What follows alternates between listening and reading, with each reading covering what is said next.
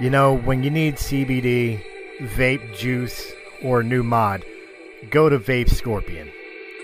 10859 Boston Avenue, Philadelphia, PA 19116. They are formerly known as East Coast Vapor. They have all your needs, all the equipment, all the juice. And hey, while you're there, sit down, enjoy a beer, bring your own, and just hang out with a bunch of cool people.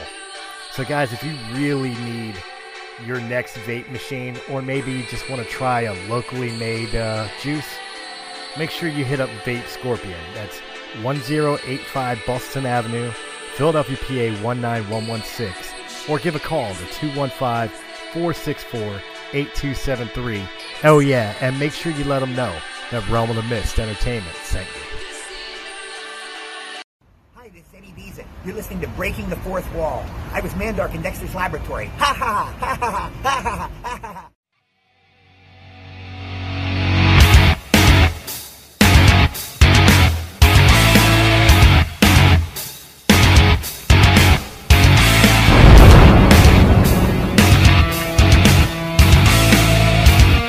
You are listening to Breaking the Fourth Wall on Realm of the Mist Entertainment.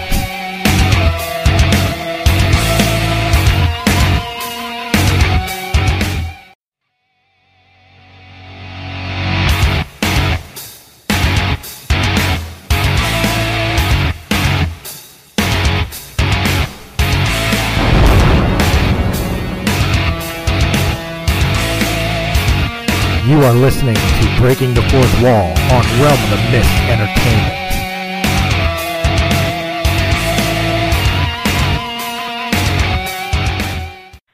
Hello everyone, and welcome back to another exciting episode.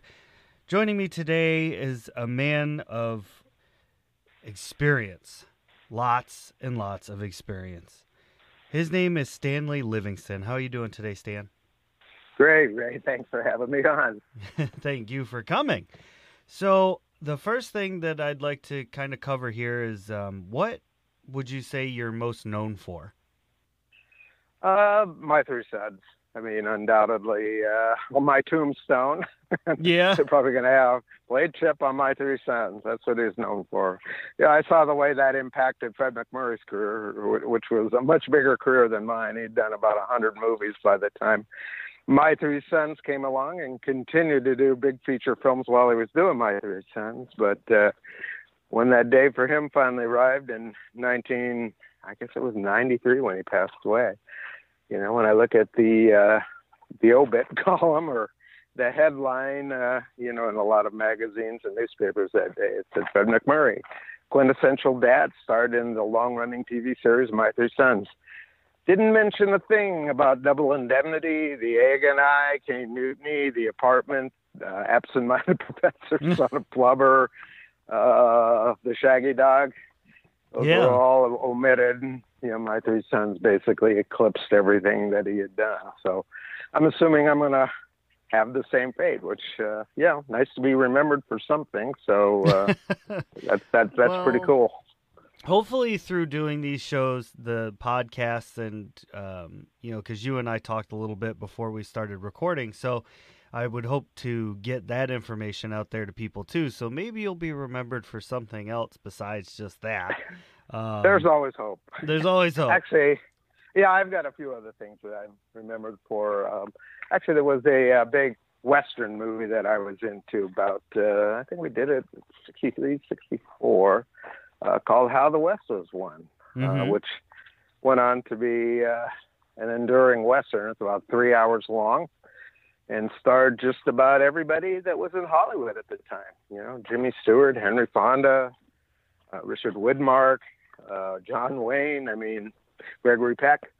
Just about anybody who was anybody was in that film. And, you know, when you're a kid, you kind of don't realize that, well, as a teenager. But yeah, that movie's really endured, and actually about once a year. It was also the last Cinerama film made in the Cinerama process, which is an ultra widescreen process. Mm-hmm. And every year at the ArcLight Cinerama Dome, it's one of the two remaining Cinerama theaters left in the United States. They usually show the movie once a year. In fact, I was just up there about 2 weeks, and I'm practically the only one left from the film. So I usually introduce the film to the audience every year. Oh, that's cool. Yeah, it's That's really cool. nice. That's a good way Yeah, to it's kind really- of remember everything and pay homage to everybody that you worked with.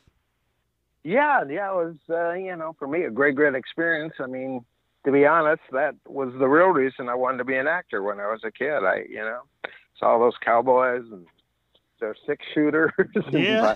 and horses. That's for me. Well, when I was a kid, I just seemed to not be the type they wanted in Westerns. I really never got cast on one. The closest I came to it was right out of the gate. The first thing I think I ever did was a Roy Rogers toy lariat commercial with Roy Rogers. So that was like, for me, Wow. I thought my career was going to go right into a Western. And then it basically, I guess that was probably about 1955, 56. And until 1963, I didn't do another Western.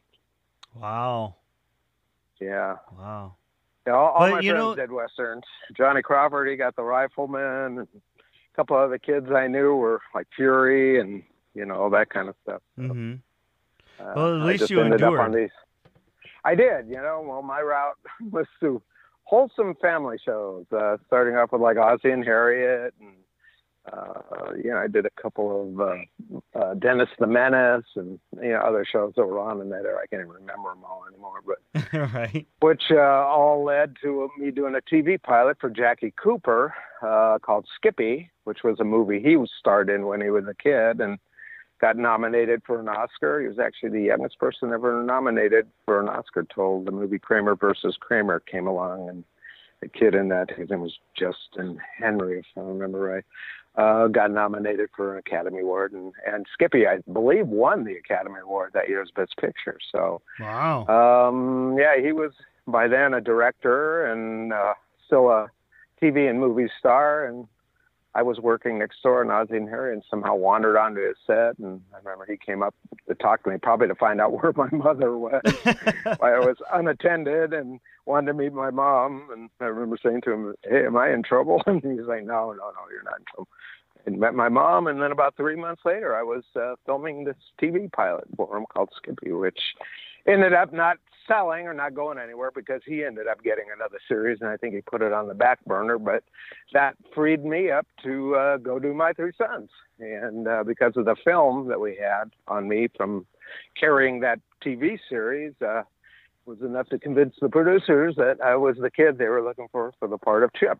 So that's the long story about how I got there. That's amazing. Yeah, there ain't nothing wrong with a long story on this show. The more detail, the better. Great. All right. That's fantastic, though. I mean, to get into it as a kid and you've gone this whole time doing all this, that's really a testament to your staying power, as it were. Yeah. I had no idea. I don't think anybody did in those days when you did TV series work. It was always a crapshoot. Mm-hmm. Well, like I said, you could do a pilot like Skippy that never saw the light of day again, or you can end up in a TV series that went on and became the second longest running sitcom ever on TV. Yeah. So, My Three Sons ran in its original prime time run, 12 years and 380 episodes. So second only to Ozzie and Harriet, that went, I think it was 14 years and about, 435 segments or something, episodes. Goodness. So yeah, you never know what's in store for you or how long your job is going to last. Like I said, and even when we were doing My Three Sons, it wasn't a given at any time or any year that we were coming back. Right. I guess we're coming back again. I just got a telegram. Welcome back from William Paley. Was that something that happened a lot to you? You were all geared up to do something, and then it just kind of blew away into the wind? I think that happens, to every actor at every stage. Even well-known actors that, you never hear of those stories, but behind the scenes, they're vying for a part or want to work for a director, and it sounds like they're in the running, and then all of a sudden you find out you're not in the running. No. or that the part went to the guy who was like your, I guess you'd call him your competitor. Yeah, yeah. You know, Wow. I'm sure. Yeah, even at the movie star level, that goes on. There's people who want to work with certain directors, but then somebody, more popular than you at the moment. You might have been popular the year before, but now there's a new kid in town, and everybody wants to work with him. Right. So, Yep. I can unfortunately, we're all. understand that. Yeah, well, even when I was before My Two Sons and at the time of My Two Sons, there was a few kids in Hollywood that, I competed with for parts. And, that was a good part. If you didn't get one part, you would probably get another one. And or they would be working and couldn't even go out on the interview. So you would get the part just through default, basically. Yeah. You looked like him and they wanted him, but he was unavailable. Yep. That works. And then there's other times you want a part, and they may have wanted you, but you're tied into something contractually, and you just precluded from doing it. It's kind of probably one of the most famous stories of that was Tom Selleck. He's a Magnum PI, and Indiana Jones was written for him. That's who they wanted. Couldn't get out of the contract to go do it, so wow, they got stuck with Harrison Ford. Oh, darn. Yeah, which cemented Harrison Ford, but I'll just tell you, he wasn't the first choice. Even though he had done, 3 Star Wars movies and a bunch of films in between those Star movies, George Lucas was still looking elsewhere. Right. Wow. Yeah, So, well, that's even with American Graffiti and Star Wars, that's how that was. yeah. He wasn't supposed to be in Star Wars either. He was actually George Lucas's carpenter at his house. And but he asked him, "Can you do me a favor?" Because he knew he was, picking up roles as an actor. He said, "Can you? I got to have somebody to read with these actors. I've got a bunch of actors coming. Do you think you could read with them?" And he agreed to do that. And if you ever listen to the auditions, you can hear his voice. He's the guy doing lines with them off screen or off camera. Right. And they were having trouble casting the Han Solo part.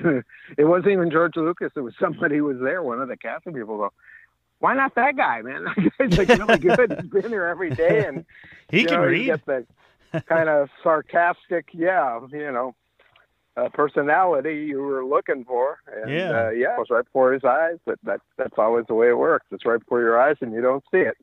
If only we could all be so lucky. Yeah, well, that's what they say. Half the battle's just getting in the door. Right. Right. Or and then sometimes finding out about the interview so you can try and get in that door. That's very difficult, and probably even more so these days. And the number of people in the industry has grown exponentially in terms of productions and also in terms of actors. But there's never enough work. Well, that was going to be the next thing that I kind of led into is with your breadth of experience. Obviously, when you got into it, you were fairly young, but you've been doing this for quite a while now. Is there any kind of tip or trick that you have for people that are trying to get into this business? Yeah, well, I mean, the biggest tip of all, you have to go learn the acting part of it. That's a given. I mean, if you don't have a real deep-seated desire or drive to be an actor, I'd say don't even do it, because it's so hard and, so confusing, and sometimes can take so long to get there. There's a few people that break in immediately, but, they're got just the smallest percentage of people. I can't even call it a percentage, probably 1/10 of 1/1,000,000th of a percent. Oh, wow. Yeah, you need to be armed with that. But the thing that seems to escape, all actors, at least at the beginning of their career, how important understanding the business side of the business is. Mm-hmm. Now, that being said, how do you understand it when you don't know what to do or where to go? In other words, you don't know what you don't know. Right. Unlike other businesses where if you're going to fly an airplane, you don't know anything about airplanes, but you can go, learn how to fly one and get some lessons. That still doesn't mean you understand airplanes. Doesn't mean you understand how to fly an airplane into an airport without killing yourself, because there's rules, regulations, things you need to know. Yeah. And unless you have that course too, learning how to fly is worthless. Right. You're going to get yourself, well, like that's the way it is with acting. And people go off to acting school for 2 years, 4 years. They spend anywhere from $10,000, well, as we were discussing before the show, up to could be $100,000. They went to Yale or Harvard or big name college, UCLA, USC, and come out knowing everything about acting when you're on stage or when you're in front of a camera, and nothing about the business side. They know the obvious, which is I need a headshot, I need to have a reel, and how do you get a reel if you haven't worked? There's all these dichotomies there. Mm-hmm. The Screen Actors Guild, I need to join the Screen Actors Guild, but then again, do you really at the beginning of your career? Some people make the mistake of joining after their first job because they're eligible, and then only come to find out you can't do any non-union work, which is probably more than half the work available to a new actor is non-union, but you're precluded from that. And if the union finds out, you're thrown out of the union. So you just boxed yourself into a situation that you thought was good. That's what I said. There's so many mistakes you can make, and they're, because you're new, how many people know somebody that could really teach them what it is? If you've known an actor who's been doing this for 30 years successfully, that person might be able to relate all these little bugaboos to you. But, for the average Joe, they just have this dream and a desire, want to do it. But because there's nobody there to answer the questions or to tell them this is how you go about doing it, oh, be careful, don't do this. Whatever you do, don't do this. Mm-hmm. It feels logical that you would want to do that, but it can be a thing that doesn't work for you. Maybe even getting a manager. Of course you need an agent if you can get one, and you can get one to believe in you. But why would you, at the beginning of your career, need to manage? There's nothing to manage. This is true. And if you do get a manager, here's another thing you might want to, there's different kinds of managers. Right. There's managers that have been there and doing it forever, and they're probably not interested in you if you're starting out. And then there's managers that are just starting out. And, why would you want to be with them? They probably have no contacts, and that's what you want out of a manager. You don't care about the guy. You want to know what contacts do you have that my agent doesn't have. Mm-hmm.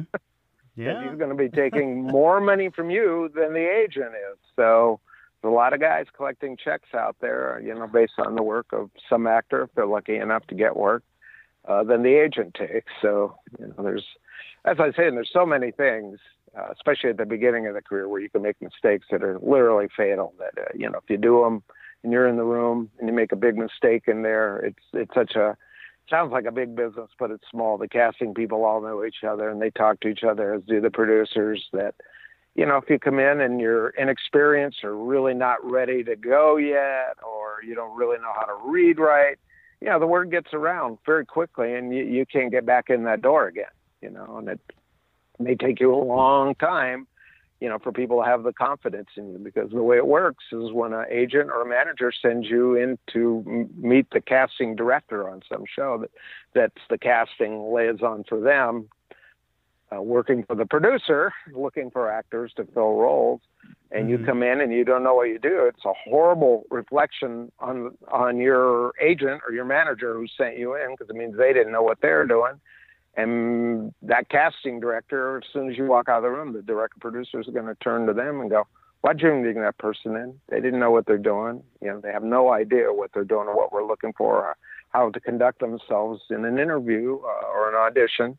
And your job may be on the line then, because everybody is vouching for everybody. So that's why it behooves you to know all this stuff before you go in. And unfortunately, the industry is like about 100 years old, and God knows how many people have taken acting classes, or great actors, or, pretty good actors or mediocre actors, but have no idea, about, like I said, all these things that are categorized. I call it business. What it really is the non-performance skills. The performance skills are what you learn in college or acting school. The non-performance skills are the ones of how you meet people, what to say, what not to say, when to join the union, when not to join the union. And, like I said, there's a million things.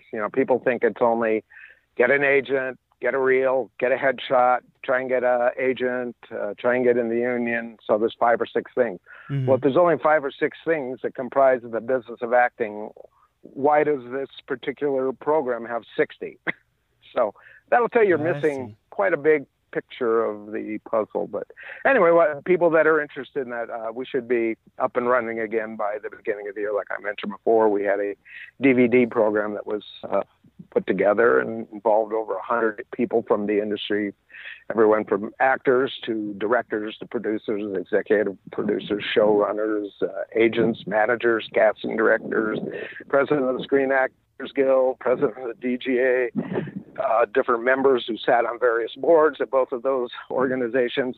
And they're the ones teaching this program called The Actor's Journey. So after beginning of the year, if you go looking for theactorsjourney.com, it'll be up and the material will be there, and it'll now be streaming material instead of DVD based. So we're trying to move ourselves into the future as well. People can watch the whole thing, or, it originally came on 8 DVDs, so they were about an hour and a half long each. So you could watch the contents of any one of those as like a unit, or you can watch any one of the individual segments.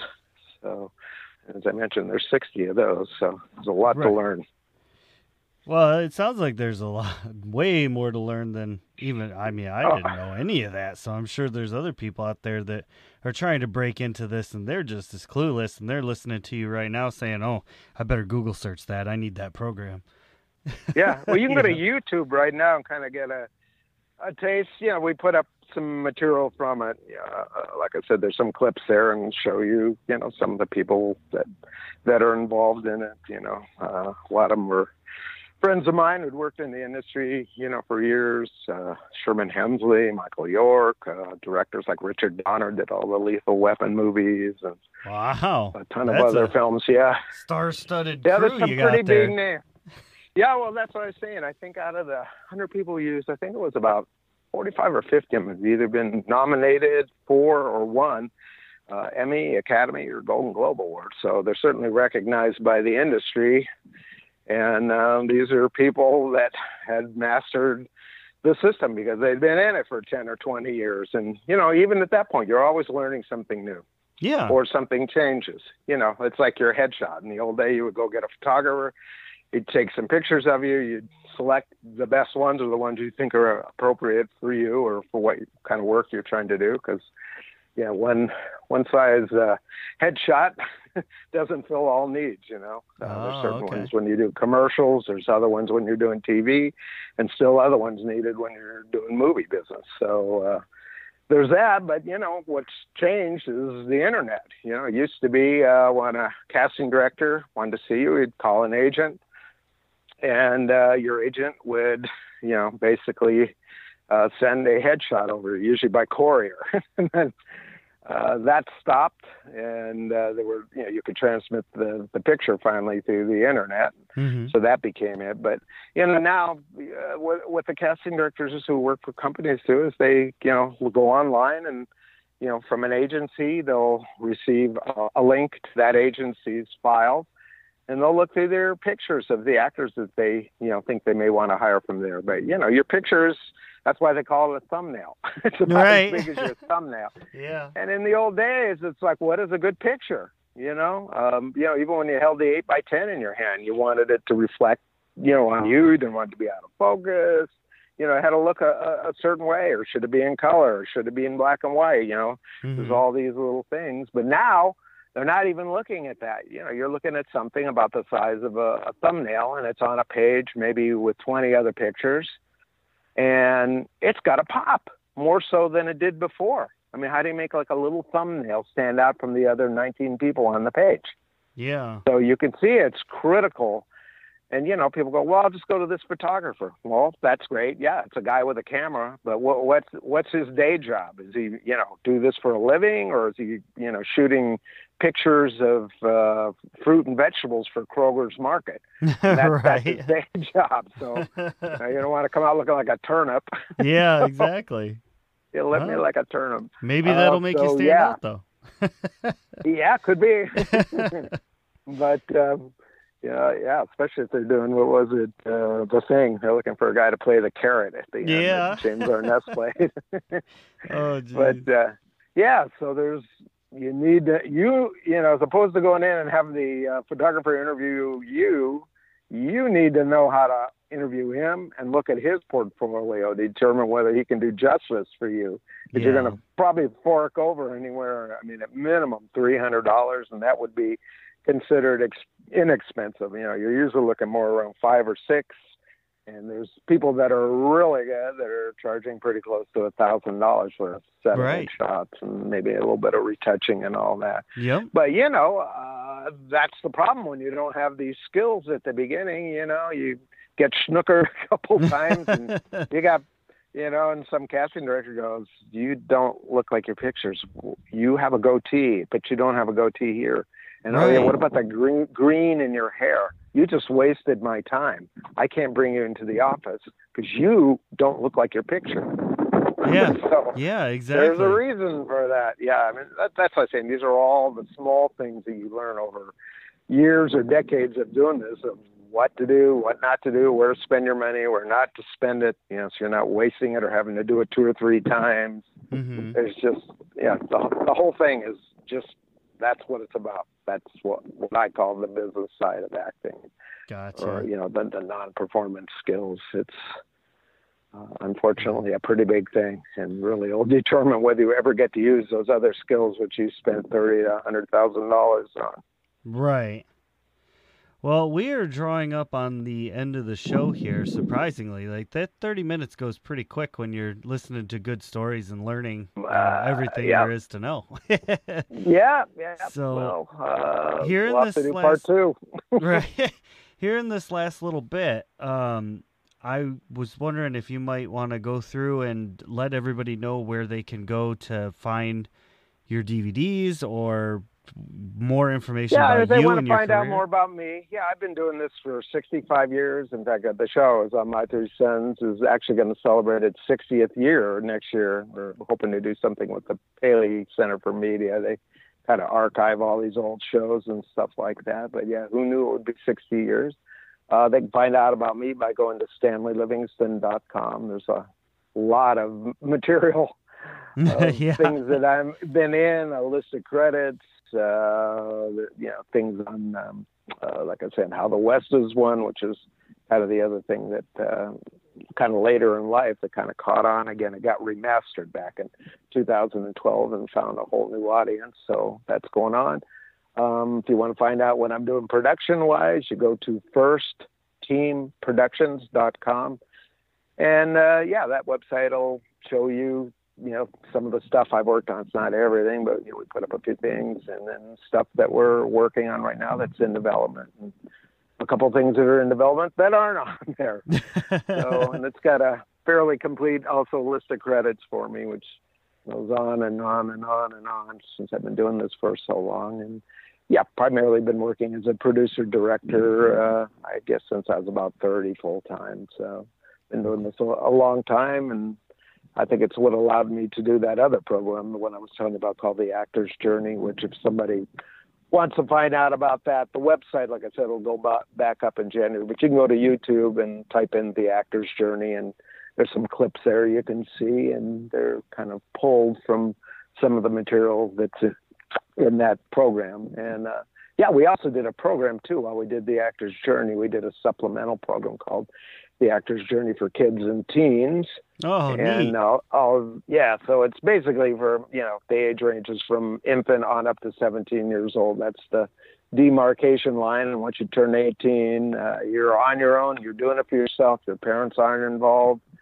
So that one's just The Actor's Journey. But The Actor's Journey for Kids is not really for the kids. The DVDs weren't made for them. I mean, the program was actually made for the parents, right, father and mother of the sense. kids, since they're the ones driving them to and fro, and probably more than likely it's their idea that their kid be in show business. So it's the same thing, and probably just as critical to know that material, because although horrible things can happen to you on both sides of being 18, the things that happen to kids shouldn't happen to a dog. The dogs have more regulations in the industry, the animals, than how kids are handled. So it's really incumbent upon the parent, to really learn this stuff too, so they don't get their kid in trouble, get themselves in trouble. And, all kinds of ways of looking at it. Yeah. Well. And we'll just hope my 3 cents keeps going. Maybe another 50 years. Who knows? There you go. Well, Mr. Livingston, I just want to say before we sign off here that it has been an absolute pleasure to have you on the show. I really appreciate you coming and bestowing your knowledge upon me and all these fine listeners out there in the digital world. Thanks, Ray. I appreciate that. And just trying to do my part, help people out best we can, Yeah. Well, you had said it industry, before. But yeah, you had said it before. We're all kind of helping each other out. Yep, that's the way it goes. And you're hoping to catch up with like-minded people who don't mind, helping you. Exactly. We all got to get our start somewhere. We do. Yeah, we do. Well, thanks again, and I appreciate you having me on. And I look forward, if we can do it again sometime, we'll do it. Absolutely, sir. Ladies and gentlemen, thank you very much for stopping in and having a listen. Again, this has been Stanley Livingston. He's a great guy. Make sure to go and check out his site and check out the things on YouTube. And once the DVD site comes back up, I will try to post a link for that as well. Thank you very much, and we'll see you later. That's it for today's show, ladies, gentlemen, and anything around or in between. Another great interview. Remember, I'm Ray, and this has been Breaking the Fourth Wall.